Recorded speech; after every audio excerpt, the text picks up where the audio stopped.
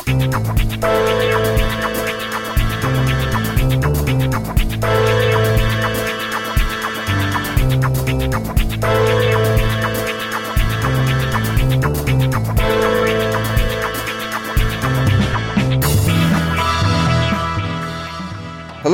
and welcome to Quote Unquote Guilty, the only guilty pleasure podcast with air quotes in the title. I'm your host, Joe Ketchum, and I'm joined today once again by Trevor Stefanik. Hello.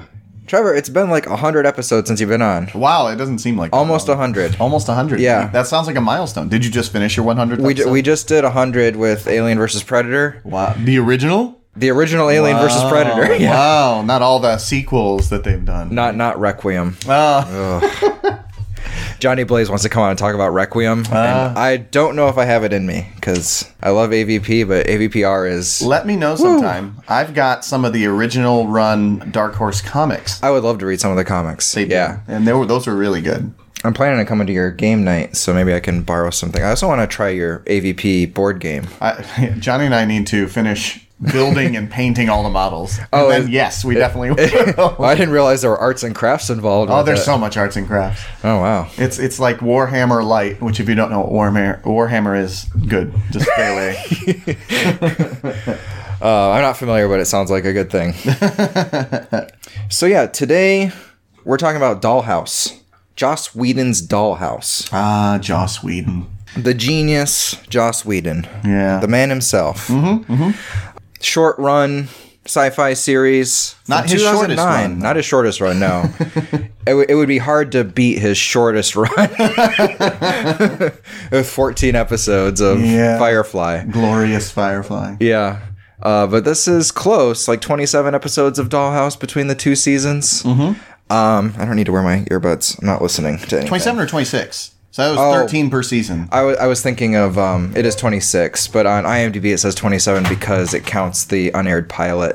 Oh, which they chopped up. Because I was reading some of that. They basically chopped it up and put it through the entire series. So you do end up seeing it in a way. I haven't watched it like since I first got the Blu-ray, the unaired pilot, but yeah, you find out that Victor's a doll right away in that pilot. Oh, I like that reveal. I'm glad they didn't do that. I'm glad they have the Victor reveal a few episodes in. They have the November reveal a few episodes later. I mean, they lay it out. And I guess we should talk about the premise of the show. Oh, yeah. Really quickly. I guess that'd be nice. So the Dollhouse is a secret organization in Los Angeles, although there's dollhouses all over the world. Oh, quick side note. Yeah. Is it a real urban legend, or did he make up the urban legend? I'm pretty sure he invented it. Okay. Yeah. All right. I imagine you're responding to my Facebook post. Oh, I didn't even see it. Oh, okay. I did this thing where it was like, give me a subject, I'll give you my top 5, and someone said conspiracy theories. I couldn't think of 5, so I threw Dollhouse on there. I was like, sure, it's government rewriting personality, or it's not even a government thing. It's an independent agency rewriting people's personalities. Yeah, it's a because I listened to some of the commentary from the last episode of the first season with Marissa Tancherone.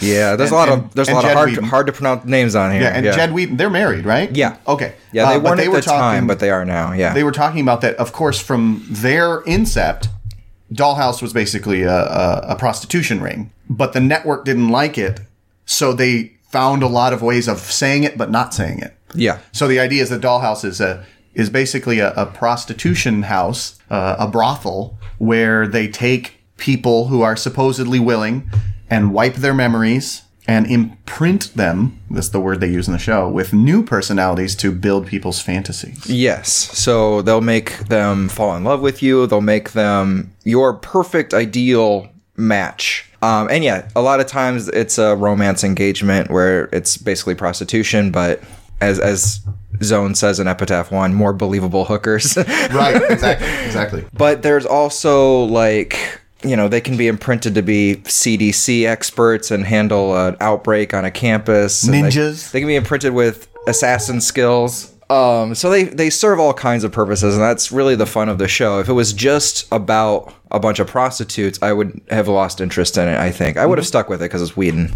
Yeah. I always hold out hope for Whedon. Yeah. And I remember this show particularly when it came on, it was like a Sarah McLachlan commercial, like, please, for just 1 hour a week, you can help Joss Whedon stay on the air. It's really interesting in discussing with people that I was going to do this, I really found two opinions that some people were like, oh yeah, great, I remember that when it came out. And then other people were like, I'm never going to watch it because I hate Elijah Dushku. What? Well, apparently, because I'm a different Joss Whedon person. Yeah. I came to Joss Whedon through Firefly. I actually never watched Buffy. I'm terrible. I watched the movie. You still haven't watched Buffy? I have not seen the series. I know I'm a terrible person. Holy crap. I know. I need to watch it. But before you leave, I'll give you all 7 seasons. I will take it. But I watched. I got into Joss Whedon through Firefly, and this came out in 2009. I didn't watch Firefly first run. I watched like 1 or 2 episodes, and then they were really messing with all the schedule, so I never got to watch it. So I watched it kind of like 2004, 2005, and so this was, I think, his really first major show after Firefly. Mm-hmm. And so I was like, yes, I get to watch it. So I watched Dollhouse. I DVR'd Dollhouse and watched it with a week between each episode. And this was actually the first time that I binged watched something, because I went back to rewatch Dollhouse to get ready for this. And I really found a different feeling. The show had a different effect on me binging it compared to watching it a week after a week after a week. It was very interesting to me. And I wasn't sure if it was because it was the second time or it was the difference between binging and... What was the effect like binging it versus the week to week? Because when it first came out, I watched it week to week too. Yeah, it was... To me, it felt... I don't know. I was able to keep track of people a little bit easier. Some of the things seemed less believable binging, but other things seemed more believable. There are things that are rushed. There's like a weird time jump in the second season of 3 months. I think we can pinpoint the episode where they knew they were canceled. Yeah. Actually, I was watching some of the special features last night after I finished Epitaph 2. And they knew, like, Whedon told the cast they were canceled. He had come out with this whole plan for, like, the next season or where he saw the show going. He mapped it all out, this whole treatment. And when he turned that in the network, like, oh, no, you're canceled. And so he told the cast when they, at the end of the Attic episode, where they're all together that's what it feels like. In Adele's that's what office. It feels like. It's like, oh, we need to finish this. Yeah. But it's a few episodes before that when Echo in Doll State is out on her own. Yeah. And Paul picks her up and her personalities reassert themselves and she figures out how to composite and function. There's that 3-month jump in time that feels a little weird. And it's like they probably would have taken their time. But the entire series, they thought they were going to be canceled. Like every episode, they acted on the assumption they would be canceled at any second. That's sad. So it was just about like telling the story they wanted to tell as quickly as possible. Yeah. And I think it works pretty well. It holds together really well. Yeah. Oh, absolutely. Absolutely. Yeah, it just feels rushed. I'd say those last 3 episodes, it feels a little rushed. And not even the Epitaph episodes. Yeah. Maybe Epitaph 2, the back half of Epitaph 2 feels a little rushed. And I'm really impressed with Epitaph 2 and everything they managed to do in one episode. Yeah. Because there's a lot to wrap up there. Well, I liked, because I was listening to some of the special features in Epitaph 1, and I liked how they said they actually filmed it concurrently with the season 1 finale. They filmed Epitaph 2? No, they filmed Epitaph 1. Oh, concurrently with the season 1 finale. Okay, gotcha. And then they went back and did season 2. So I thought that would be a really interesting concept if they would do 12 episodes in present day. Yeah. And if every season was like that and then ended with a new epitaph, I thought that would be really cool. You got to believe that was the plan. Yeah. The way they did these 2 seasons is like we would at the end of every season we'll jump ahead to 2019. Yeah. And we knew we were canceled, so when we do Epitaph 2, so we have to do our MacGuffin to fix everything. Right. And I think he mentioned on the special feature that Epitaph 1 didn't air. Yeah. From what I remember, Epitaph 1 and Epitaph 2 both showed at the same time. Okay, at the end of everything. Yeah. So when I saw Epitaph 1 at the end of season 1, for me, when I was watching it through this time, I'm like, oh, that makes so much more sense. Because it seemed really abrupt. I remember when it first aired, it seemed really abrupt. It's like, oh, we're in 2019? Okay. All right. Yeah. And to have those strange like flashbacks to the previous episode or, episodes we had just watched. It was fun to insert those, though. Because I knew it was coming then in season 2. That was really cool. Yeah, and it plays with dramatic irony where the audience knows, like, Paul doesn't actually die. It's like we've seen clips of him later with Echo that we haven't seen yet. And we know that, Boyd and Claire get together, and that's a whole thing. Yeah, which, do they? I know, that's strange. Do they? Do they really? Yeah. Is that really? Because at what point is Claire... Clyde. Clyde 2.0. Yeah. A question that I'm not sure if we ever really answered, or maybe I missed it. Who was sending Paul those messages? Was that Adele? I believe it was meant to be the NSA guy.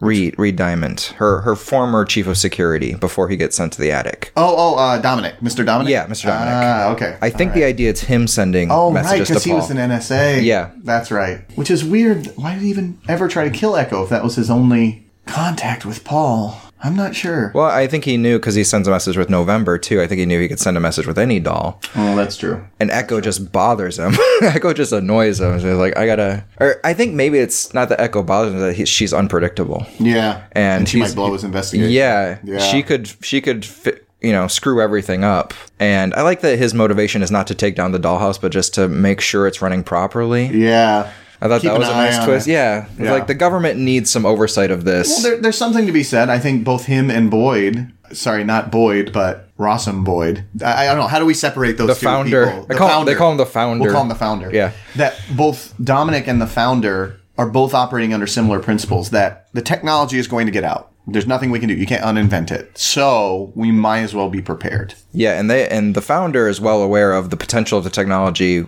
from its inception, from being partners with Clyde. That's how he dumps Clyde 1. Yeah. I was like, Clyde's like, this is a terrible idea. We should get rid of this. And he's like, well, I'm going to put you in a big computer and copy your personality so you're a bit more agreeable, and then everything will be fine. Yeah, right.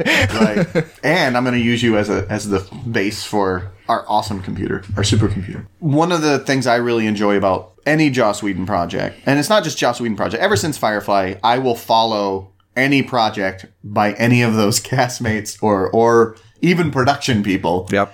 That's why I watched every single episode of Castle, even though my wife was like, I am done with this show. I'm never watching it again. I gave up on it too. I was like, I love Nathan Fillion so much, but I can't do it anymore. I've watched Suits all the way through because of Gina Torres. Yeah, so I've watched Dirty Grandpa because of Zac Efron. I kept up on Warehouse 13 because Jewel State would show up occasionally, and who else showed up in there? Badger. Badger did? Badger was a major part. Wasn't Sean Mayer on Warehouse 13? Sean Mayer and Jewel State did an episode where they were actually together, and it was adorable. I didn't watch much of Warehouse 13, but yeah. So I've always kept up with them. I'm more inclined to watch something if a Firefly alum is in it. But I won't necessarily go out of my way to. But then Dollhouse introduced me to more people that I like keeping up with. Yeah. Like Amy Acker. I love everything she does. Amy Acker, I was introduced to an Angel.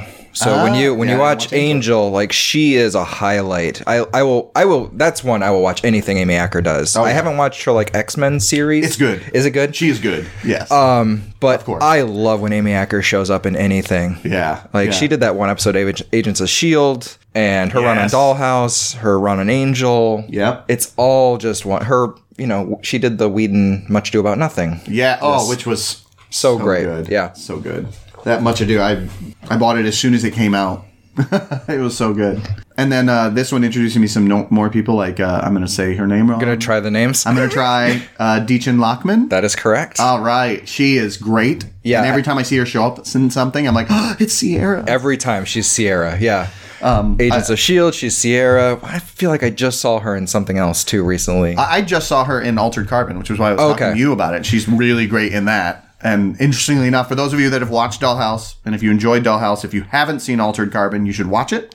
It plays with very similar themes, though in a different way, and set more of in a different setting, like cyberpunk future. But and of course, it looks kind of like a Blade Runner type environment. And of course, she's in it, and she's great. Yeah. I love her. Enver, not going to pronounce his name. Victor, we're just going to... Victor, We love you guys. Code names. If you ever listen to this, we appreciate all of your acting, and you are great.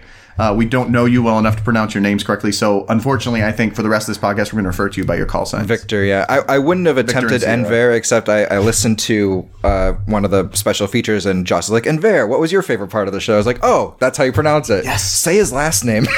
Yeah, I bet Josh can't pronounce it. Yeah. But Victor's great. He doesn't show up in as much. He was a regular on Agent Carter. Yes, he was good in that too. He was really great. Yeah, but I haven't any Avengers. So one of those actors rare actress that has 2 roles in the Marvel Cinematic Universe. Yeah, 2 different roles.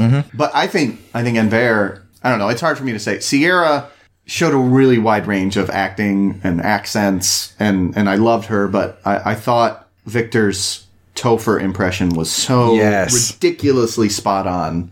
My wife she's caught me binging Dollhouse over the last few days, and she goes, I don't know if I like this show. And I'm like, it's okay, you gotta watch it from the beginning. And of course, she always walks in on one of the sex or prostitution scenes. I'm like, no, that's not what the whole show, I mean, it's kind of about that, but it's not really about that. But she was there for one of his scenes where he's doing his Topher impression. I'm like, you look at this. It's so perfect. If I close my eyes, I can't tell the difference. Yeah, people assumed that they dubbed him.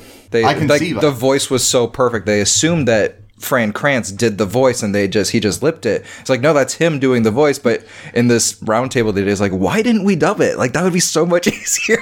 Yeah. It was because he was so good. He could do so great as Topher. And so many of his other his Roger character. His Roger character is great. Adele is in love with is great. Even the character we're first introduced to him as, Luboff. Oh, so good. Yeah. Because I had no idea. I do remember the first time I watched this series, once I found out, because you find out that Luboff is a doll, and you're like, oh, wow, this is really... And then you find out Melly is a doll, and you're like, everybody's a doll. Yeah. Everybody, just assume everybody we run into is a doll. And there's that moment near the end of the first season where they're infiltrating the dollhouse, Alpha, and we don't know Alpha's a doll. Yes. Like, we don't know Alan Tudyk's a doll. That reveal that Alan Tudyk was Alpha was really... I remember the first time I watched it was really good. When they first introduced Alan Tudyk, and he's this really meek character, I was like, there's no way... There's something more going on here. I don't think I called that he was a doll. I certainly didn't call that he was Alpha, but I was like, he's way too helpless for a Joss Whedon show. There's something more going on here. I thought it was going to be like a guest spot. Like just on once and away. And that's another thing. I was okay Alan with Tudyk. it being... Like, the Firefly alums tend to get the cream of the crop characters in Whedon's stuff. I don't think I meta'd it. Is that a... Yeah. That's a good verb. Yeah. I didn't meta it that much. When you watch Buffy and Nathan Fillion shows up, you're like, whoa, man. Nice. These cream of the crop characters in these Whedon shows for the Firefly peeps. Yeah, but Victor's acting was just... Yeah. He was given the opportunity to do some really amazing roles. One of the Sierra's roles that was a total throwaway role that I wanted to see more of. Do you remember it was like a 20s flapper girl, and Ivy is the one giving her the treatment. And she's like, I don't like... It was either Asians or Orientals. It's not that I don't like Orientals. I was like, oh my God, this is so amazingly, deliciously ironic, and I love it, and it's great writing. But it was a great character, too. Mm-hmm. Like, she sold it so well. Yeah, even though, like you said, she's only there for like a minute. Mm-hmm. You want more of that. You want to know whose fantasy is this? Like, what purpose is she serving?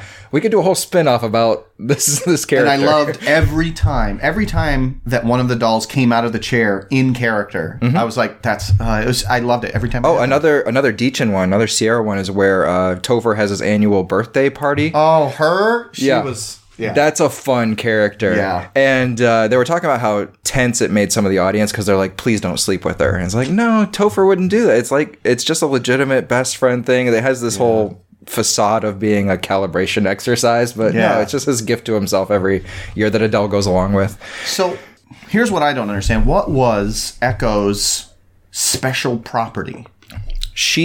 Something about her spinal fluid rejects the imprinting process. Okay. It makes her resistant to it. And they've never come across anyone else. So what was the symptoms? Was it her ability to switch between... It was her ability to composite. Doesn't Alpha also? Alpha would probably also be the same. So why did they did he not do the blood test thing I'm guessing maybe they knew that about Alpha as well. Maybe it was his base personality that threw it off. Something because he's, a psychopath. Yeah. Or his original personality was a psychopath, so his brain is damaged. Oh, okay. In a specific so maybe way. It was a brain thing instead of like... Yeah. So maybe it's something physiologically that they didn't draw to him as much as Echo. Like Echo comes along Caroline comes along, and she's much more exciting of a prospect to create this vaccine against this tech getting out. Yeah. But yeah, that's what it is. There's something on a physiological level that's different about Caroline that makes her resistant to this process. Yeah. Okay. So I thought that was all really interesting. I remember when I first saw the pilot, and what struck me right away about the concept of the series is that this is not a perfect technology. Yeah. Like right away, there's cracks. There's things going wrong. There was that it was either the first or second episode where Sierra and Echo are walking past each other, and Sierra starts to smile at her, and Echo shakes her head, and you're like, "What? Wait a minute. Yeah. They shouldn't. What's going on there?" Yeah, it's very early that you see that Echo is retaining not necessarily memories, but some sort of instinctual, it's not working the way it should. Thing. Yeah. There's something off with Echo, especially with how confident Topher is, because you believe Topher right away. I don't know. You trust what he says right away, that he is very smart, and that he knows how all of this stuff works, and you're like, oh no, I buy it. All right, so they're totally wiped, and so you don't think, oh, maybe Topher's wrong. You think instead there's something about Echo. Yeah. Does that make sense? Yeah. Okay. Because they talk about grouping. Yeah. Like halfway through the first season. And that's why Echo and Sierra and Victor are drawn to each other, and they sit at the same table and always have lunch. It's not memory. Sorry, it's just... I don't know that one. Oh, I forgot. She's going to freak out every time I say Echo. So, yeah, they get into this grouping phenomenon. And, of course, Victor and Sierra are always drawn to each other, no matter what their imprint, if they're in doll state. It's just a basic chemical attraction between them. Yeah. So it's really interesting how it gets into the brain versus the mind versus instinct versus, conscious thought. Or even the soul. Yeah, the soul, yeah. I think they use that word a few times, especially in the second Paul season. does. Yeah. Paul, when he first gets to the dollhouse and he's investigating Alpha, is like, what was he originally? I don't think you can strip away someone's soul, who they are at their core. And I think Topher makes fun of him for using the word soul. Yeah. And, of course, Alpha in his real estate, was a psychopath who cut this woman up exactly like Alpha did in doll state. Yeah. So, I just really, really complicated and interesting the way they go about this very simple premise. Yeah. And so many great performances. The acting is top notch. Yeah. Like, all of these characters play like 50 different characters. Well. And do it very well. And I like when multiple dolls play the same character. Yeah. I mean, Victor playing Topher is great. But you also have Deechin and Eliza Dushku both playing the Blue Skies. Taffy, yes. Yes. That was great. Mm-hmm. You have, Victor also did a great Mr. Dominic. He gets imprinted with Dominic's personality. Oh, and he does, what's his name? Harding? Yes. It wasn't Harding, it was the other one. The other bigwig. Shellfish. The guy who's allergic to shellfish. Yeah. Shellfish. Wow. The more I think about it, the more we're talking about it. He was set up with a lot of great opportunities to really show his range. And as an actor, I can only imagine how great a challenge and a bounty it would be to play one of these dolls, because you really get to do everything, but you're still the same person. So you've got like 3 or 4 different things going on in your mind as an actor. It's like, all right, I've got to be this, but I'm still kind of me, because that's kind of a whole underlay of the whole series. Yeah. You also have his original personality, Anthony, and then you have Anthony 10 years from now. Yeah. Who's become like completely addicted to technology and the various imprints, and is running this like Mad Max team of it was really great. Rage Ravagers. Which I thought was great that they were all more dolls that we didn't see, because we saw Kilo, played by Marissa. Yep. As soon as Kilo showed, I was like, oh, okay, I remember this. But then there was some other one like Romeo that we had never met before. But speaking of Romeo, Kilo, all of that stuff, I also liked when we were introduced to, was that the DC dollhouse? Mm-hmm. When we were introduced to the DC dollhouse, that they had different code names. They went by Greek gods. So That's it was like what it Hades and Aphrodite. Yeah. I was like, oh, cool. So the totally different coding process. And then when you get to the attic, there's no code. I was like, we use your real names. My real name is Echo. Boom. Yep. I feel like we've just kind of been talking randomly at this point. Talk about like some specific episodes. Yeah, I don't know. Are there specific episodes that stand out? Engagements? Yes. Patton Oswalt's Joel Miner. Yes. Was and I love that he came back, but his was really great because I liked how it was. Yes, it was supposed to be his wife. So set up. Obviously, you don't care about spoilers if you've listened this far. But his episode, just to remind those of you that haven't seen it in a while, Joel Miner is this, I don't know, kind of an internet billionaire, but he also creates content. So he strikes me as kind of like an older Zuckerberg kind of guy. He bought a house for his wife, and when his wife was on the way to see the house for the first time, she was hit by a truck and died. So what he does is once a year, he celebrates this anniversary by having Echo imprinted to be like his wife, and actually goes through the process of showing her the house again. Yeah. And it was kind of implied that at the end of it, there'd be some romantic. They have sex. Yeah.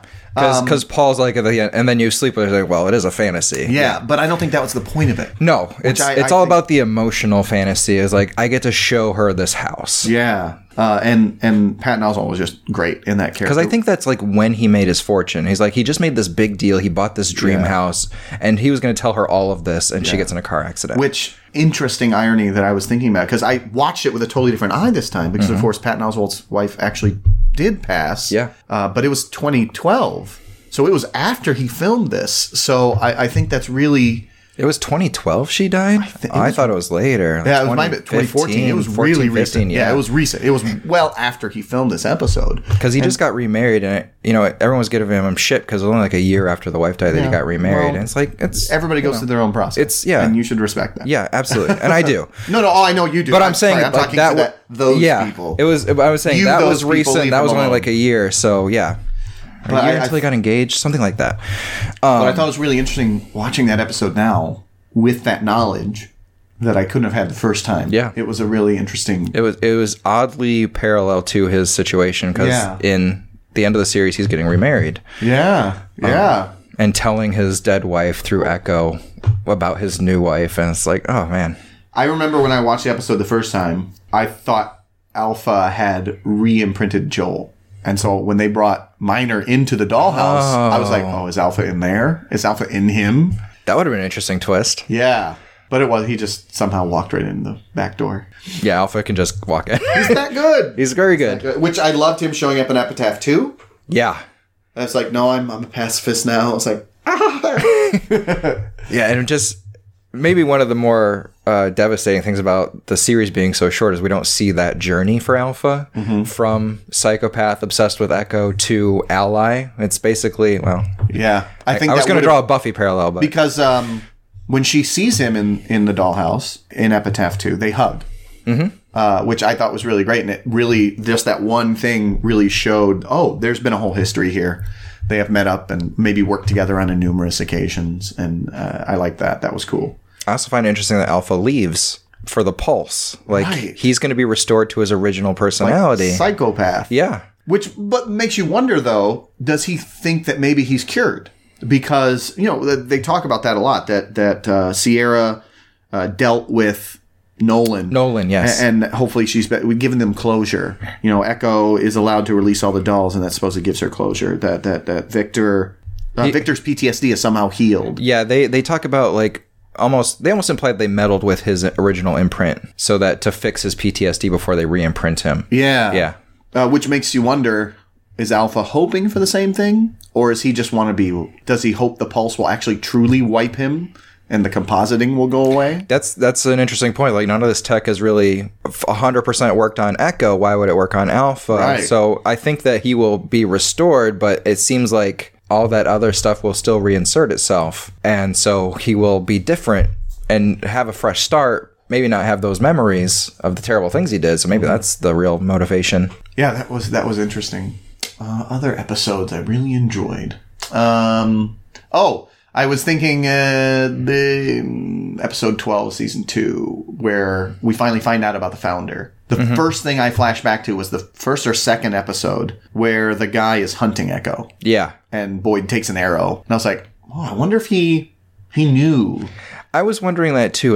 Was it always the plan to have Boyd revealed as the big bad? Because if so, I don't know his name. I never even looked up the actor's name. Is that Harry Lennox? Could be. Yeah, I think that's right. I think that's Harry Lennox. Plays it perfectly. He doesn't give anything away. He's a great character. Apparently, and I was like, why haven't I seen him before? And then I looked him up. I was like, oh, he's been doing DCEU. That's why I haven't seen him, because I have watched none of the DC movies. He's the general in BVS and Man of Steel. Yeah, I wouldn't know. Yeah, I envy you skipping those movies. I did watch half of Wonder Woman. I would have watched the whole thing, but my wife fell asleep. So. You watched the good half. Yeah, oh, okay. All right. Yeah. Okay, that's good. It's like really good and interesting. The third act is kind of just a big CG fight.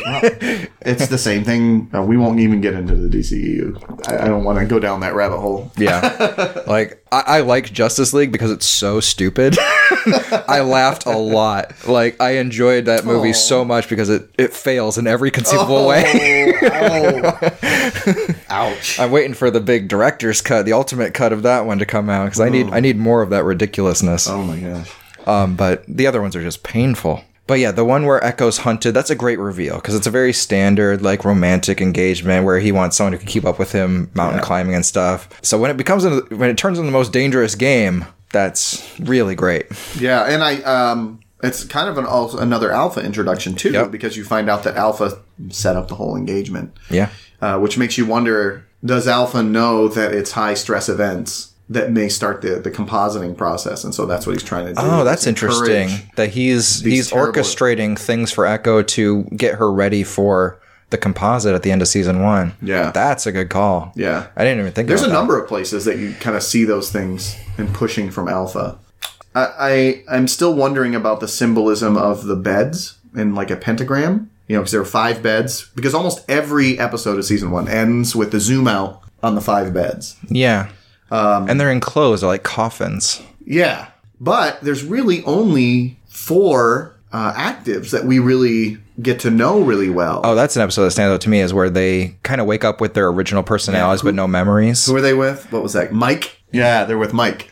Is Mike a It is. Oscar Mike. Have you ever heard that? Oscar Mike? Mm-mm. Yeah, I can't remember what it means. But yeah, Mike is for the M. Okay. And that guy, I didn't know him at the time 10 years ago, but he's a regular on Masters of Sex. Oh. And I feel like he's shown up in a couple of movies I've seen. And it's interesting that Mike doesn't get the same like journey as the other 4. It's almost like you wonder if he was put in there as the almost to show them what could happen. Yeah. Yes, that you could be wiped, kind of trying to push them out the door. Then you get turned into a zombie. Which I think it's Alpha supposed to be the 5th, because it's just the Orient. Why 5? Why not 6? Like, for me as a symmetry person, I was like, shouldn't there be 6 or 8 or, you know what I mean? Yeah. And so for only 5 to show up every time, it makes me wonder what was. If I feel like there's deliberate symbolism there that I don't fully understand yet. You mentioned the pentagram, and obviously that's a symbol of like sinister, evil. Oh, yeah, that's true. That's true.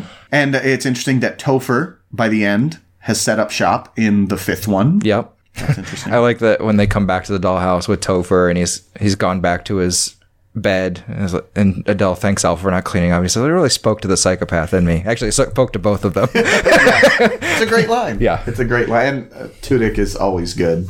I need to watch Con Man. Yes. I've only seen the first season, but it's fantastic. Yeah. Everything Tudyk does is good. Yeah, and it's really like the guest stars they get for it. Like Felicia Day's run on Con Man is fantastic. Oh, on Con Man. Yeah. Felicia Day was great as Felicia Day's guest star on this. Yeah. Too. Mag, yeah. Who they don't reveal like she's gay, I think, until Epitaph, like the end of Epitaph 2. End of Epitaph 2, where she's kind of like flirty with Kilo, yeah. Mm-hmm. So that's just always been there, and just not a big deal, not a defining character trait. She's much more concerned with surviving the apocalypse than getting laid. I can't believe we've missed this guest star appearance. So Summer Glau. Yeah. How have we not talked about Summer Glau? Summer Glau is great. Bennett Alverson? That sounds right. Yeah. That's a great character. I remember when she showed up when I was watching it the first time. I was like, oh, yay! I love when Topher zaps her to see if she's a doll. Yes. It's like there's no way this young pretty girl is actually the real Bennett Halverson. Or the line he has later on is like, I had a crush on you even when I thought you were a dude. Yep. And her like look there is really great. Oh yeah, and then her untimely demise. Yeah, surprised me. When we find out that Whiskey is Clyde and takes her out, it makes sense. But you don't know she's Clyde at that point. You think maybe she's a sleeper when she originally does it. You're like, what? And there was even part of me was like, is this part of her is this Topher's programming going too far? Because Topher programmed her supposedly to hate him. To challenge him. Yeah, the Saunders personality, to challenge him, and she ends up hating him as a result of the challenging. And it makes you wonder, is there some kind of weird jealousy in there? Is it a glitch that she shoots him? And then, you find out that that probably wasn't Saunders at all. It was probably Clyde. They replaced her with Clyde probably long ago. Yeah, because she'd been gone for months. Which then makes me look back at that scene between Boyd and Claire, where she's like, don't go, you don't have to do this. Was that Claire? I don't think it was Clyde. That doesn't seem like a Clyde, because it's just the two of them in that room when he's packing. But Clyde, in his way, is so loyal to Boyd that maybe it is a little bit like, It's kind of weird.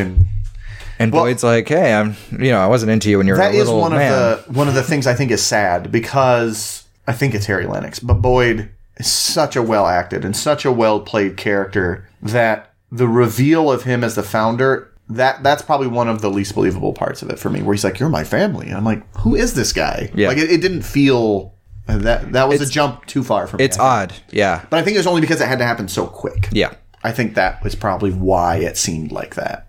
That I don't think I was even fully like, wait, he really is the bad guy. We're really doing this? This isn't just another Joss Whedon fake out. Like, this is really happening. And I think they had to keep moving it forward. And so I didn't have time to fully accept. I do like his motivation as a villain, though, where he's not trying to conquer the world. Which is the perfect... He's like, this tech exists, we need to defend against it, but we're only going to defend, the chosen few. It is a true motivation. I don't... There's a lot of people that'll say, oh, there's evil in this world, and the evil people will do what evil people do. I don't hold truck with that. I don't believe that. I think that people that end up doing evil acts, something has put them there. That nobody is born evil. That They all get pushed in that direction. As an actor, whenever I'm playing a bad guy, I always try to justify my actions. How would I need to see them in order for that to be the right thing to do? Right, exactly. And that's what I like about his motivation, is that it's very much that. And all the best villains, you can see why they're doing what they're doing. Yes. Like, I keep bringing up Black Panther on the show because I loved it so much. And the villain in that, you can completely understand everything he does. Mm-hmm, mm-hmm. Eric is a tragedy. Yeah.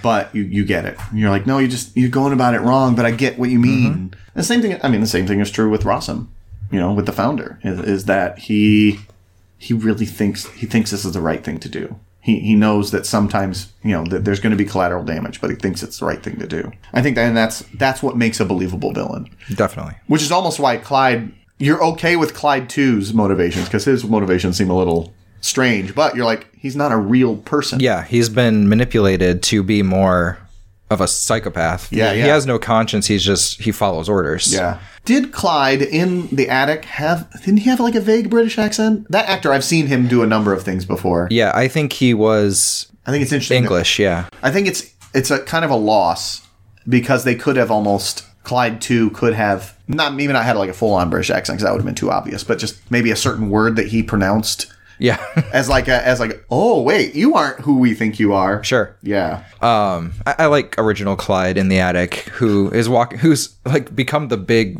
monster of the attic because he's trying to euthanize people and put them out of their misery. Yeah. But everyone is terrified of him. Yeah. So that almost makes the attic work better as a computer. Oh, I know, right? Oh, it's like when Dominic says, "Why do you call yourself Arcane? It sounds really cool, or it sounds really badass." Sounds badass. Yeah. That was great. And I love that his hell is what he imagines the future to be, which we know the future's going to be. Yeah. And he says all but 3% of the results lead here. And is the finale that 3% with the pulse? Yeah. But I guess it did lead there, so it couldn't have been that 3%. Right. Even though they come out of it the other end. He's like, if everyone redeems themselves and everyone just agrees not to weaponize this tech, then maybe we'll be okay. But that's very unlikely. Yeah. I mean, we can look to history for that. Look at nuclear technology. Yeah. Same thing. I mean, everything new gets weaponized. And there is some cynicism to that, which is why I think you can see where the founder's coming from. Yeah. And it's a completely different character. Like, Boyd is this very stoic ex-cop. And then the founder's almost like just enjoying himself. Yeah. I still think that Boyd's character switch that we're supposed to accept as him having a domestic life with Claire, I don't quite get. Where he's like sleepy and he's drinking. Because he started drinking literally in the episode after he scolds Adele for drinking and just drinking her way through everything. Then we see Boyd like going through a flask. And I was like, what? Wait a minute. I don't get what's happening here. Yeah. But once again, I think that's just those last 4 episodes that just feel kind of rushed for a reason. And I get the reason why. Mm-hmm. But it makes me wonder what could have been. Did this get continued as a comic? Do you know? I don't know. Because Buffy is still running comics and Angel. Yeah, I don't know. Firefly has comics. I could have sworn now. there was at least one, but it might have been more of a corollary. There's a comic that came with my second season Blu-ray. I didn't read it in preparation for this, but it's like a more of the Epitaph story. Oh, okay. So I don't know if it bridges 1 and 2 or is a precursor to 1, but I don't know. So interesting. I don't know if they kept doing those. Yeah. Yeah, it sounds like, because there's a couple of names that keep showing up, like Shauna I can't say that name either. The costume designer from Firefly. He also did a lot of the costume design for Dollhouse. Tripkick? I don't know. Okay. Tripchick? Tim Minear obviously worked on Dollhouse a lot. Yeah. But it looked like it was really kind of turned over to Marissa and Jed for a lot of the rest of the show, which they did a great job with it. They're really good writers. They do Agents of S.H.I.E.L.D. now. Yeah. Another good one. I love seeing people show up in that. It's another reason why I watch Agents of S.H.I.E.L.D. both for MCU and for Jaws. Yeah, there was a time when I would watch any MCU thing. I was like, I won't watch Inhumans. I watched Inhumans. I heard nothing but bad things about it. It wasn't terrible.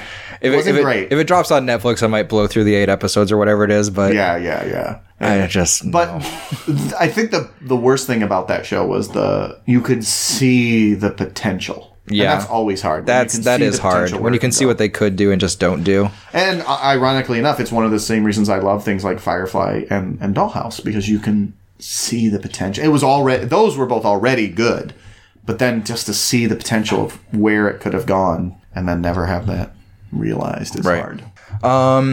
Any favorite lines stand out? Because I didn't note anything, but there were a few that. No, there was a couple that after they were said, I was like, "Oh, that's good," but then I didn't write them down either, and I should have. The one I made a point of remembering through the entire series, so I could bring it up on the podcast, was when we flash back to Topher's when he first gets hired, and he sees the imprinting process, and it only takes 2 hours to imprint. He's like, 2 hours? Are they memorizing their personalities? Yes. That's a great line. Yeah. So many of Topher's lines are really good. The whole debate with somebody about a man reactions with Saunders. When they're looking for what's happening with Victor and Sierra, which is another reason why Victor's impersonation is so good, because I'm sure that part of that's with the writing, but it sounds identical, or having them talk on the phone with each other. But yeah, the writing coupled with the impression is what makes that Topher impression so good. Yeah, because he still has that arrogance that I'm the smartest guy in the room, always. Mm-hmm. But I like that Topher makes mistakes, like huge mistakes. I mean, he ends the world, kind of. Yeah. How dangerous smart people are. That'd be one interesting thing to see is how we get from them succeeding in destroying the Rawson building and destroying this tech to it still getting out. Yeah. Because obviously there's other dollhouses. They're trying to make this work. One of them must just pull it off somehow. Mm-hmm. But how could they think that destroying this one center fixes the problem? Yeah, well, because that's where the master technology is, which of course Rawson must have had backed up somewhere. But I'm assuming there's also some industrial espionage, because in Epitaph 1, they're talking about that China did like a blanket imprint. So it's turned into like worldwide warfare with this stuff. So it's, which I'm sure some of the dollhouses were infiltrated by, if they were infiltrated by the NSA, they're infiltrated by other foreign government intelligence services. I mean, because their clients are the wealthiest people in the world, so they're also the most powerful people in the world. Mm-hmm. So they all got their own agendas and their own thoughts of how this can be used. I'm trying to think of other episodes that we haven't hit on.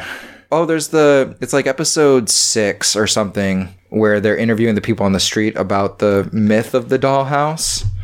Yes. I don't remember what the actual dollhouse story is, that episode, but I know all the people have very strong opinions. Like, you're telling me I can go to this place and have all my memory erased and party with rich people and then forget it all? Where do I sign up? Yeah. And the one guy with his girlfriend's like, it'd be kind of cool. Maybe one guy wants to hook up with another guy. Just once, nothing fruity. I know. And then one of them forgets. That could be, some guys could be into that. Yeah, no, the girlfriend gives a really great look. Yeah. Yeah, for some reason, I had in my head from the first time I watched it that one of the people they interview was one of the dolls. And it didn't happen. And I was did I just imagine that or create that in my head? Just wrote it yourself. I wrote it myself, unless I'm a doll too. Everybody is a doll That's what you have to realize. Oh, we haven't talked about Alexis Denisof, Oh, yeah! who plays the congressman Yeah. who's trying to take down the dollhouse, The except senator. he's a doll. Except he's a doll. Yeah. Because then you realize, they're trying to get laws written in the way they want them so they can make more money off of this. Yeah, and also he has a dual purpose. It's actually really ingenious. Through his investigation of the dollhouse falling apart, it throws makes any allegations, any mention of a dollhouse seem ridiculous. Yeah. And then, he's still There's a lawmaker. There's even a triple purpose there because it's also, which you originally think is just to weaken Adele, but then you realize that later on, once you see the last 4 episodes, you realize, that was also to strengthen Adele, to keep her desperate and pushing back. Mm-hmm. You know what I mean? Because he's, the founder at some point, he's like, I was honing all of you, except for Paul. Which was a great line too. He's like, there's just that relative that nobody likes. I was like, I kind of felt that way about Paul Ballard too. I was ready for him to be. It's not Tamoa Pennickett's fault. 'Cause he's great. Oh, the Battlestar Galactica alums, which I had just watched Battlestar Galactica the first time I saw Dollhouse, so it was nice to see those alums come back too. I've watched it since watching Dollhouse last time. So seeing what's his name, the British guy, show up at the beginning of season 2. Jamie Bamber. Yeah. I was like, okay, that's he was just in a movie I saw recently too, where he plays like a hitman. It was really cool. Yeah, it's called. I think it was just simply called Money, and I like that one a lot. And there's another one. The guy, I can't remember the actor's name. He plays Colonel Ty.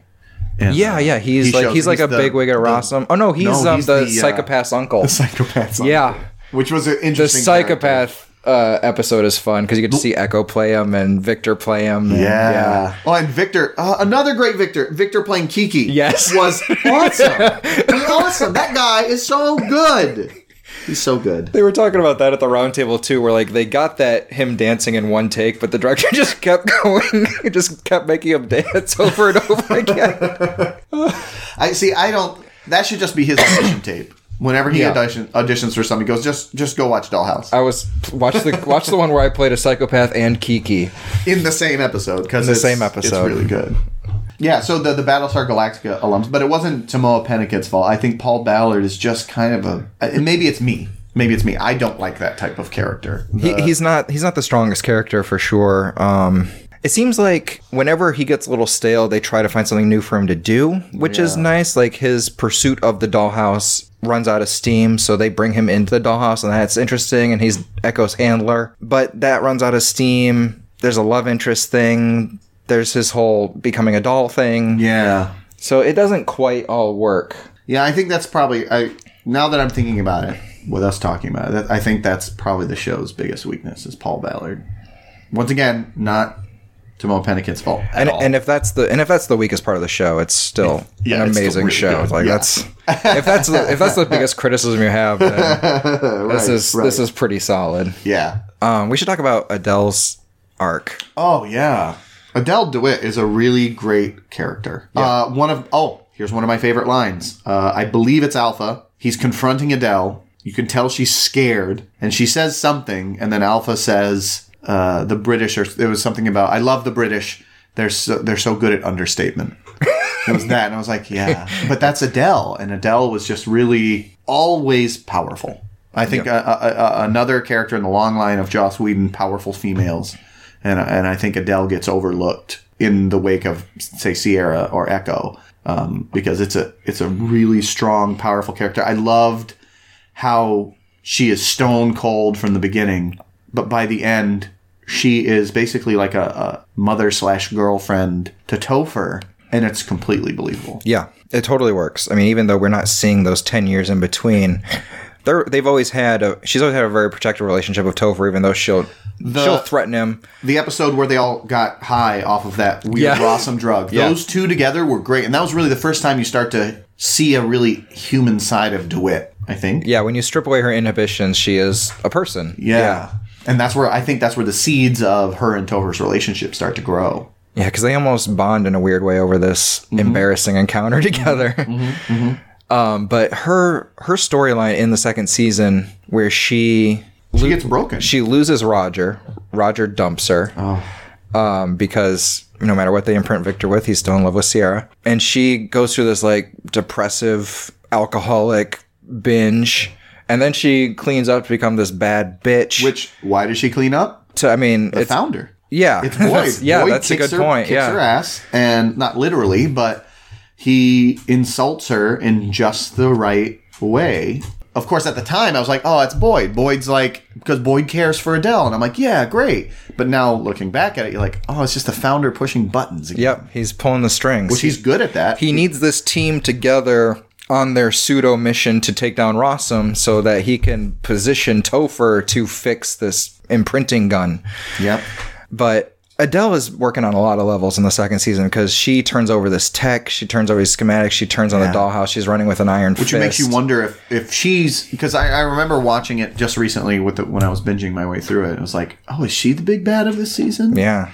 Like, because it definitely seems like that. Once she turns over the tech, you're like, can we trust her at all? But it's just so she can stay in power, so she's in a position to take down Rossum once she has the information she needs. It was that episode where she sent Echo to the attic. Yeah. And then the reveal at the end of the whole plot, you're like, oh. And they're all in the room, and it's like, we have the information we need, we're ready. Very nice. It's like, Adele! Which was very similar to the episode from the first season, where they imprinted the dolls and let them loose.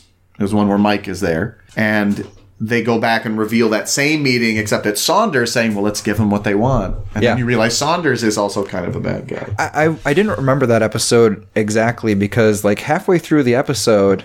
when they're escaping, Adele and Mr. Dominic are watching on the TV, and she goes, oh, everything according to plan. It's like, oh my God, what's going on? Yeah. Because I remember the preview for that episode when it aired. It was like, next week the dolls wake up. I was like, whoa, that's going to get interesting. Yeah. But it was all planned. It was all planned out. It was all Saunders' idea, which I think is great. It's really interesting, yeah. Especially once you figure out who Saunders is, and you realize that it's a created personality. It really shows you Topher's genius even more. Because, Topher brags about it all the time, how he's able to merge multiple imprints and things like that. But then you realize that really one of his chief accomplishments is Saunders. And you see how well that works. And that scene where she tries to seduce him at the beginning of season 2, where he's sleeping in the bunker and she comes into bed with him. And they have that whole fight and conversation about, like, why he designed her the way he designed her. Mm-hmm. Just wonderful. Those two actors together. Yeah. Amy Acker. She's so good. I can watch her do anything. Yeah. You're going to really enjoy Angel. All right. And Angel is an offspring of Buffy? It's a Buffy spinoff. Oh, spinoff. I couldn't remember that word. Yeah. Offspring is weird. Yeah. Angel's on Buffy for the first 3 seasons, then he moves to LA and has his own series. Okay. All right. I guess I got it. And Amy Acker shows up at the end of season 2, and then she is one of my favorite Whedon characters. Oh, all right. Winifred Burkle. Because whenever I talk to people about Buffy, they're like, oh, Willow. And I'm like, I have no idea who you're talking about. Yeah. You're going to enjoy I need to fix that. Yeah. Yeah. But, there's parts of you... I read a recent meme on Facebook that I really appreciated. It was like, whenever I run into somebody who hasn't read one of my favorite books, I've stopped shaming them. And instead I say, oh, you are in for such a treat. Mm-hmm. And that's how I almost am delaying the treat of Buffy. I mean, it's a long treat. You can really savor it. I know, that's true. You got 7 seasons of Buffy and 5 of Angel. Yeah. It takes a while to get through, even if you're binging. That's true. It's a big cake. Yeah, it's a lot of cake you get to eat. But yeah, I just know you're a huge Whedon fan. And it's like, Buffy and Angel started all. I mean, Angel's definitely the weakest of all of his series, I would say, but it's got some really great stuff in it, especially at a character level. Well, it's interesting because I am a Whedon fan, but I'm a Firefly fan, and Firefly is what made me a Whedon fan. Mm-hmm. Interesting, you know what I mean? Instead me too. Like being a Whedon fan, I saw Serenity before I really knew who Joss Whedon was. I'm like, I'm going to watch everything this guy's ever written. Yeah, it's good stuff. Thanks, Joss. Thanks, Joss. For all your many, many hours of enjoyment that you've given so many of us. I'm a little bit... I'm / bummed and excited that you dropped out of Batgirl, because I wanted to see it, but, DCEU, you should just jump ship while you can. Yeah, I got it. Yeah, that's just it. For me, it's not even a reflection on him. I'm just... I know it's a mess over there. Yeah, like even his contributions to Justice League, and like, who cares? I know, I should have watched It's still a very Zack Snyder film. And I liked 300. A lot of people did. I only like one Zack Snyder movie. I only like the Dawn of the Dead remake. That's the only one I like of his. But a lot of people like 300. A lot of people like Watchmen. Not for me. I did not like Watchmen. Yeah, I think it's trash. Well, okay. I need to read the original graphic novel because I'm not sure if it's the subject matter or his filming of it I didn't like. Does that make sense? Yeah. So if I read the graphic novel and I like it, then I definitely know what's in it. It's a slavish recreation of the graphic novel. Slavish is a good word for that. Yep. I like adaptation to be a bit more creative. Ponderous? Yeah. Is that, I think, another good word for it? It's just like everyone goes, "Oh, it's so great. He took panels from the comic book and recreated it on film." It's like, I don't care about that. It's like, do something interesting with it. And you can do great visuals and recreate those without, because it wasn't the visuals. The visuals are great. It looks good. It's a good looking movie. He's a very visual director. Yeah. And if I could ignore everything else, I would have really. There's no substance to his movies, I would say. Yeah. And the only reason I like Dawn of the Dead is because James Gunn wrote it, and James Gunn is a really interesting screenwriter. Yes. Yes. All right, we're getting off track. We're getting a little bit off track. I did like it was one of the final lines of the series. Actually, is they're about to set off the pulse and set out to take the dumb shows outside for the pulse. Adele tells Echo, "It's like it seems fitting that the last fantasy the dollhouse would fulfill would be yours." Yeah, that is a nice. I found myself getting a little teary watching the final couple episodes last night. I was a little worried.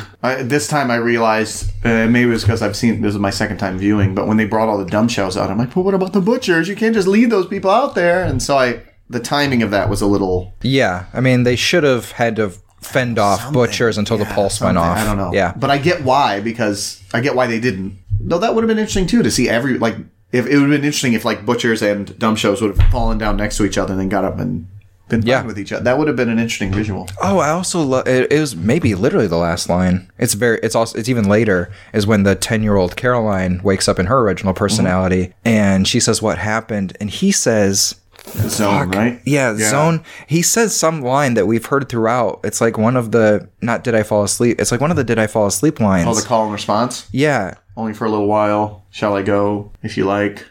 Oh, it's I think it's one of the handler responses. What are the handler and what's the handler call and response?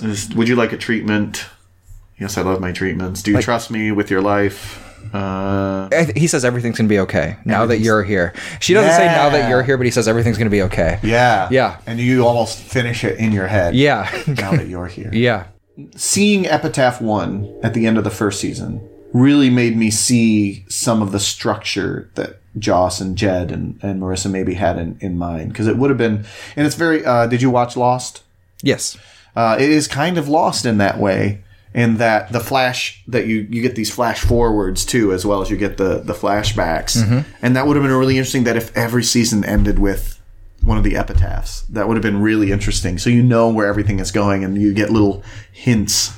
Just continue this dystopian storyline that I love. Like those Epitaph episodes, especially Epitaph 1. Like that was such a weird, bold thing to do. Yeah. Like all of a sudden, all your stars are gone. Yeah. Like that's... I remember watching it the first time, like, wait. And I was listening to the commentary, and Marissa even said that. She was like, if you're just seeing this for the first time, I bet you're thinking, is this Dollhouse? And then Jed made fun of her, saying, nobody watches something for the first time with the commentary on.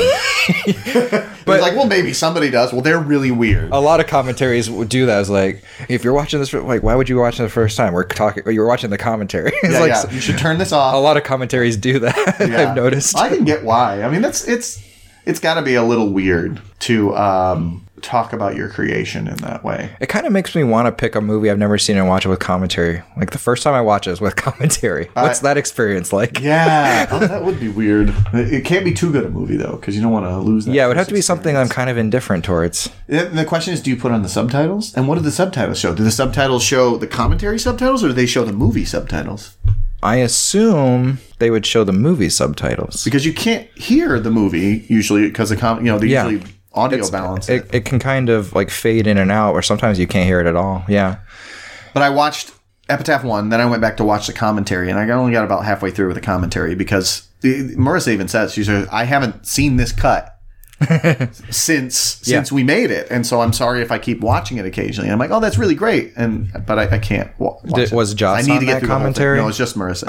Okay. I like listening to Joss Whedon do commentaries. Yeah. He tends to be a pretty self-deprecating guy. Yeah. But listening to him on the special features talk about Dollhouse, he had a lot of pride for this. He really enjoyed making Dollhouse. He should have. It was a great show. It really was. And it's sad that I'm glad it got more than Firefly. Mm-hmm. It got more time than Firefly. It doesn't have the same following as Firefly, though. Like, Firefly will survive the ages, I think, a lot better than Dollhouse will. Because we're coming up on the apocalypse now next year, according to Dollhouse. Yep, you're right. So its time is running out to become a cult classic. Oh, no. Yeah, it's good. Like I said, whenever I talk to people that were Buffy fans, I don't know, something about her character in Buffy turned them off, and so they never watched Dollhouse. I mean, she's. I mean, we never really talked about it because she's so good at Faith and being that badass, awful, traitorous person that her and Whedon years later were having dinner. Mm-hmm. And she was talking about how she keeps getting typecast as Faith, and it's really frustrating for her. And he says, that's insane because I know you're such a great actress. Mm-hmm. There's an episode of Buffy, not to spoil it too much. So you think a lot of people probably have this dislike for her because of the character, not necessarily her? That's I mean, the character of Faith is deplorable.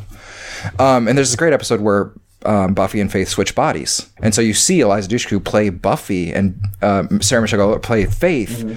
Playing Buffy, and it's like, it's really like, they're really talented and she's really great. And so he basically reverse engineered this idea for a show that would allow her to show off her range as an actor. Really? Yeah. Wow. So it was always going to be Eliza Dushku was always going to be like, they came up with the premise on that idea. It's like, how many characters can we have you play just to show that you're really great at it? Wow. And he's even talks about how it wasn't perfect for network TV, but that's how Eliza was going to be involved, and I was always going to do it with Eliza. So, there's some compromises had to be made, but he seems to be very proud with how it worked out. Yeah, it's a great show, and it did show. What I like is that it not only showed off her acting range, which was phenomenal. I'm sorry if I've been talking a lot about Victor and Sierra. But Echo, Eliza was very good. She showed so many different aspects of her personality. And I remember the first one that really stuck was the first episode, Eleanor Penn. Yep. Was Eleanor Penn. And that kind of stuck with me, how she was going back and forth there, and then how she was almost like a resurrected personality. Here's another great episode. The woman who dies. Yes. And thinks her family killed her. And so she comes back, and that's really, it's like episode 3 or 4. That's really where they start laying the groundwork for this as a possibility of eternal life. It's one thing I kind of wish they'd brought back is that personality when Echo is engaging with Adele. It was like, she should be able to talk to her as a friend and win her over as a friend with that personality. That's but true. We never really see that imprint reinsert itself. We know she's in there. Yeah, she's in the mix. She's got to be. That's a really great character too. Like, I love watching Dushku play this older woman. Yeah. Who's very kind of proper, but pretending to be her much younger friend. Yeah. That was really her maternal instincts. She was really good at suddenly overlaying these maternal instincts and then realizing she needs to pull them back with her daughter and with her son, which is interesting because they both seem so surprised by those maternal instincts, which makes you wonder, what was she really like? She obviously wasn't like what she thought she was like. Sorry, when I say she, I'm talking about, there's so many people here. the lady, the woman who died. And it's interesting, just as a character study, as a personality study, to see this is who you think you are, but it's not what other people see you like. Yeah. Another great commentary on things like that was a good episode for that. But yeah, those times where she would, or when she thinks she's being maternal with her son and he ends up kissing her and she's like, wow. Yeah. That was great. That was great. And that helps the son figure out that she is a doll that's been imprinted with his mother. Uh-huh. Oh, God, no. It's a small part. I really like at the end of the first season where she's imprinted with the little girl all grown up, like the little girl who's been abused, and her imprint is basically that girl as a functional adult. Oh, yeah. Oh, that was a really good episode, too. And again, really goes into how creative Topher is with the imprinting process. It's not just I throw a bunch of characteristics together. It's like, no, these are missions. They have to have specific protocols. Building a person. Yeah. Yeah. Let's build her cured so she can see that it's possible. Yeah. Which makes you realize there are some really great potentials to this technology. And, of course, we're humans and we're terrible, so we abuse it. So immediately it turns to enslaving people. Yeah, obviously. Turning people into living or weapons. being able to live forever. Yeah. Yeah. Eternal of, life like, by stealing bodies. Here's a great way for therapy. Yeah. For any number, because really, Oh god, the therapy. What's the word I want? Applications. The therapeutic applications would be insane. Because really, that's what Joel Miner's doing. Mm-hmm. He's dealing with his grief for his wife by actually being able to do the thing. His biggest regret that he wasn't able to show her the house that he bought for her, and it's a form of therapy. Or the little girl trying to get her to realize that she can be cured. I mean, the positive applications would just be insane, and of course, it's not hard to believe at all that it would be weaponized if it existed. Yeah. And really, even therapy for the dolls, where they're allowed to run free, and Sierra confronts Nolan, and certain traumatic memories can be erased or altered, dealt with.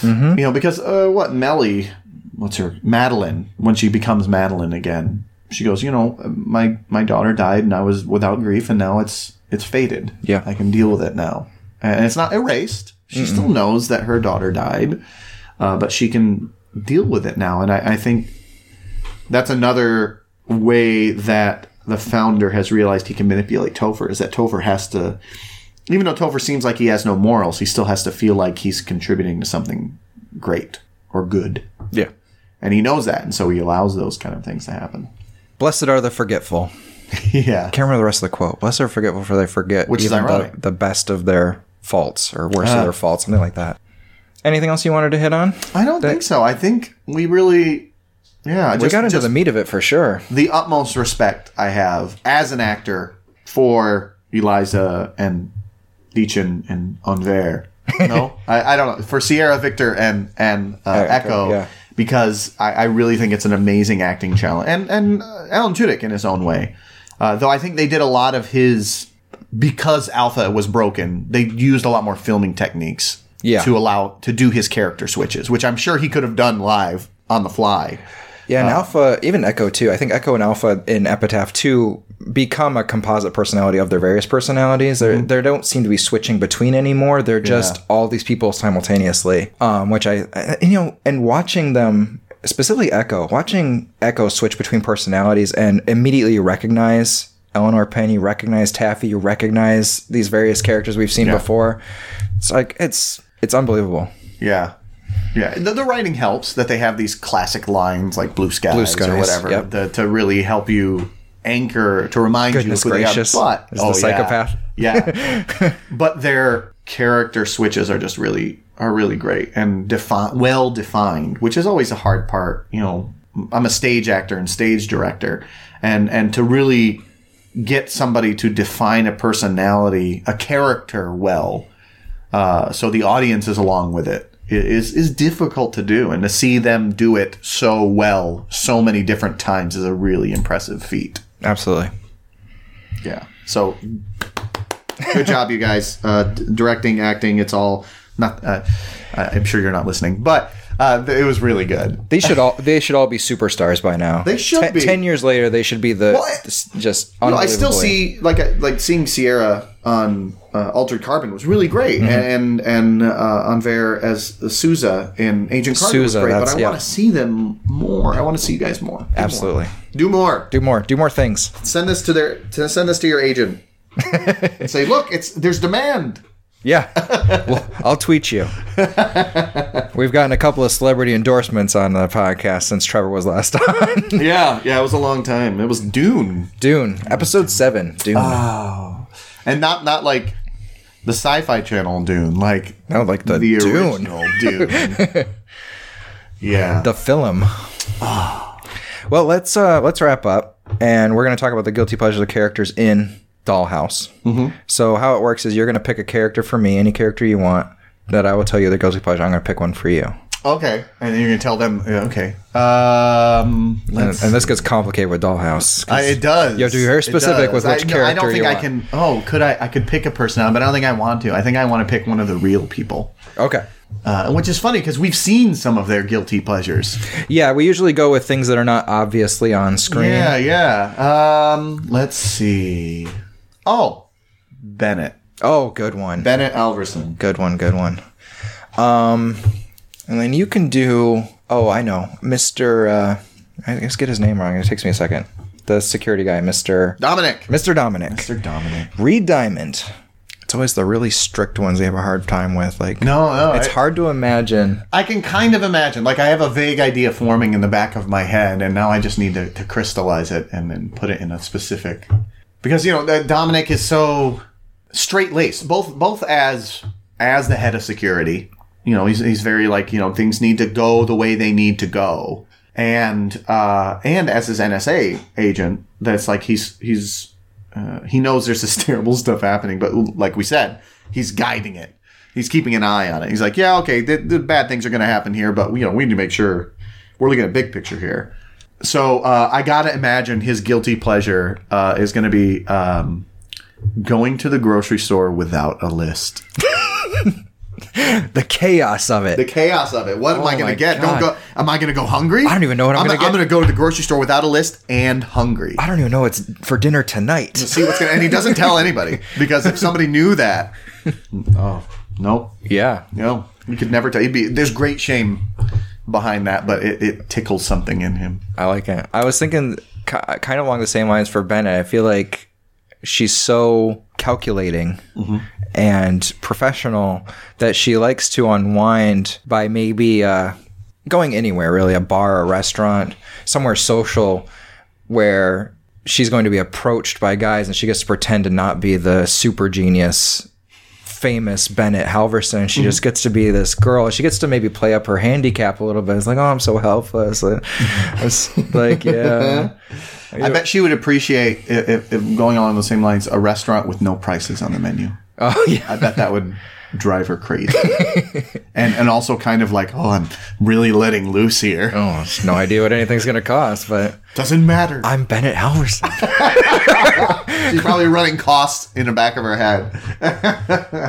I also imagine her going somewhere where, like, you tend to do things with your hands and she, like, pretends to fumble with her one arm and so invites people to come and help her. I'm like, hey, let me help you with that. It's like, oh, thanks. It's like, I'm all fingers, but not quite enough. It's like that line that Topher had. He's like, can I give you a hand? I'll give you both of them. That wasn't a reference. That wasn't a reference. Well, thank you very much. She's a great character. It was nice to be able to rewatch this show again. Like I said, I experienced it differently binging it than I did watching it from week to week. And it was interesting to watch it because it's been almost 10 years. I was going to say, I don't think I've watched it since the original air. I might have watched season 1 when I bought the Blu-ray, but I don't think I've watched my season 2 Blu-ray since, this week. Yeah. And I remember thinking the first time I watched it, it was after Melly's reveal. I'm like, who's a doll? Everybody's a doll. Everybody's a doll. What's happening? And so it was interesting to watch it this time through, but try and look for those things if there were any giveaways. And there were. I feel like there were small things. I can't think of any off the top of my head, but yeah, I couldn't spot anything knowing that Victor was a doll, knowing that Millie was a doll.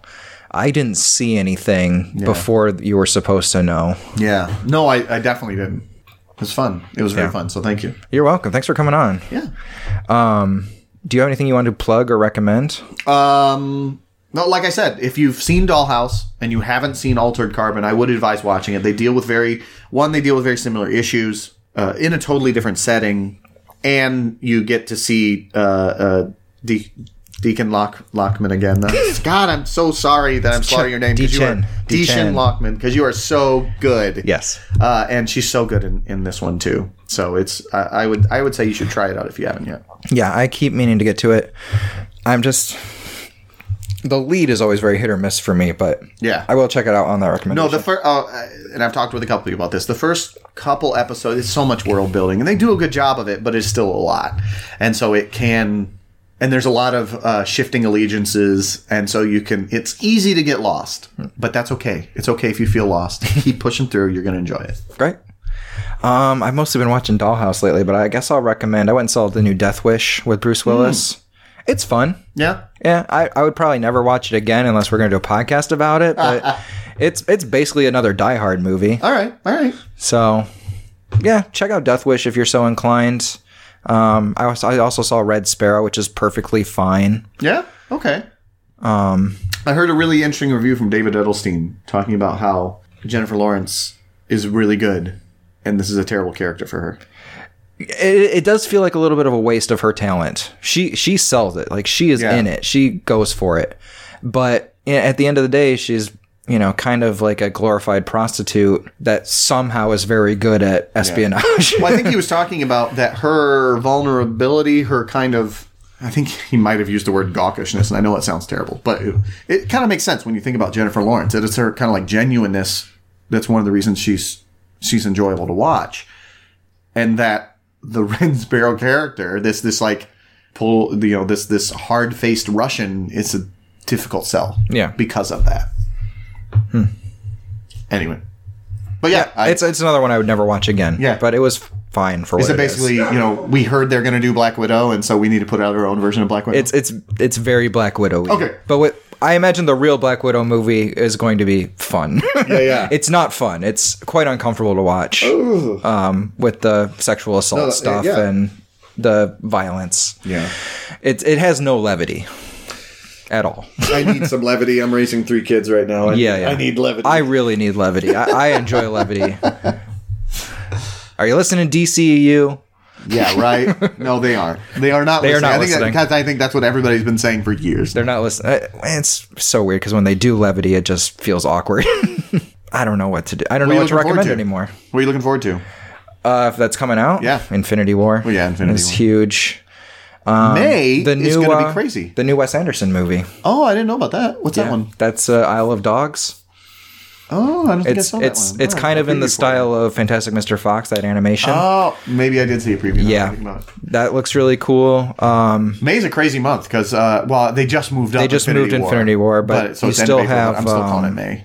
You still have Solo. Solo, which Donald Glover as Lando Calrissian. For that alone, I will go and see it. Yeah, and Deadpool 2. Deadpool 2. Yeah. Which I was kind of hoping that on IMDb they called the untitled Deadpool sequel. I was hoping that was the official title. Yeah, hey, who knows? It may still be. It may still be. I think the trailer calls it Deadpool 2.